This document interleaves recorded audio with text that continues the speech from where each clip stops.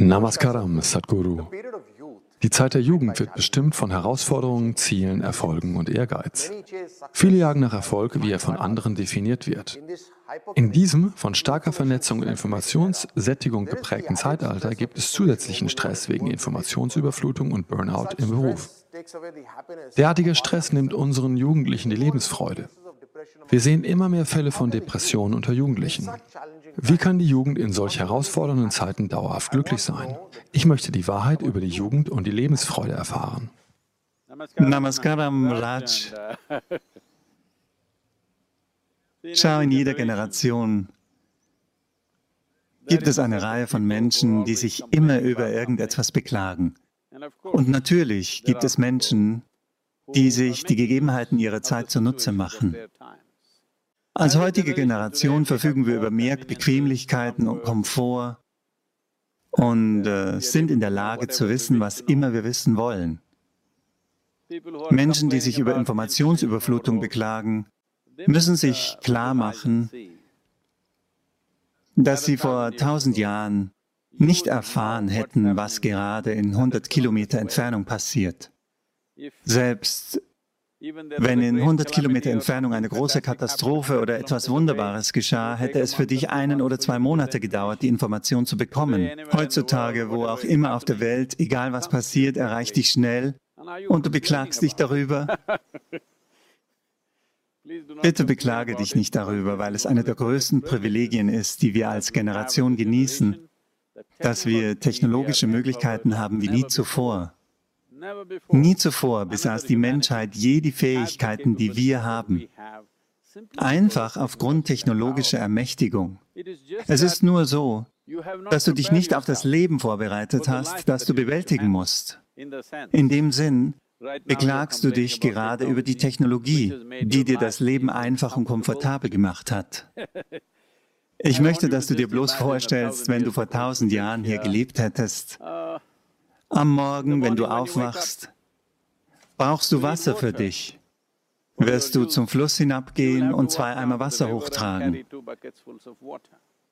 Glaub mir, die meisten Jugendlichen heutzutage sind nicht einmal fit genug, um 2 Eimer Wasser 1,5 Kilometer weit zu tragen. Sie schaffen das rein körperlich nicht. Wenn du also vor 1000 Jahren ohne Technologie hier wärst, würdest du diese Eimer Wasser ohne Beanstandung tragen? Nein, du würdest dich beklagen, weil du körperlich nicht fähig wärst.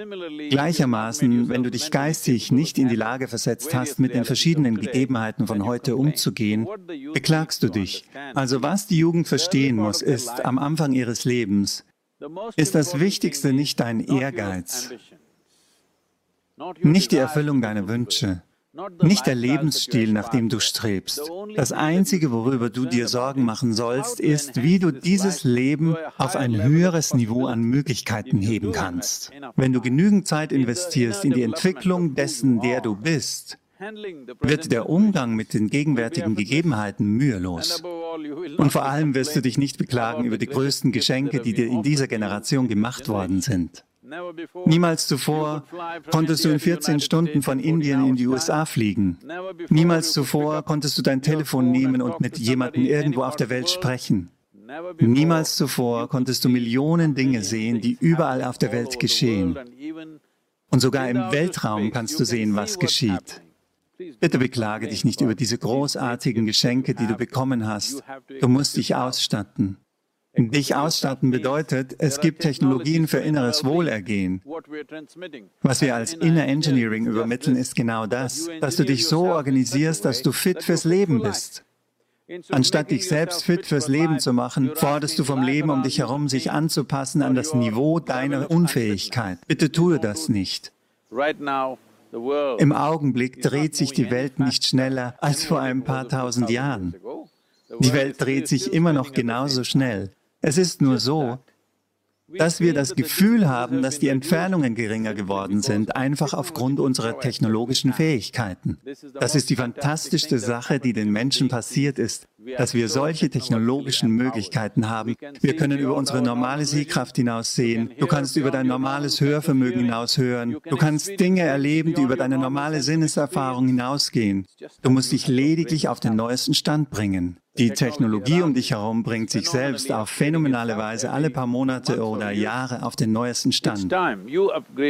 Es ist an der Zeit, dich selbst auf den neuesten Stand zu bringen. Aktualisierung dieser Technologie, Aktualisierung dessen, der du bist, eine Verbesserung dieses Lebens muss geschehen. Das ist es, was Inner Engineering oder Yoga bedeutet, dass du dich auf die Verbesserung dieses Lebens konzentrierst. Ohne dieses Leben zu verbessern, wenn du deine Aktivität steigerst, leidest du natürlich unter der Aktivität.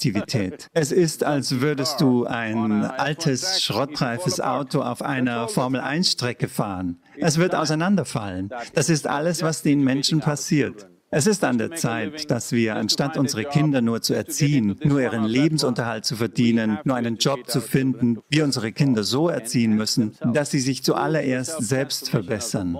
Instrumente zur Selbsttransformation sind die wichtigsten Erfordernisse dieser Zeit, weil äußere Gegebenheiten zukünftig größtenteils von Maschinen gehandhabt werden. Es ist sehr wichtig, dass du ein wenig smarter bist als die Maschinen, die du bedienst.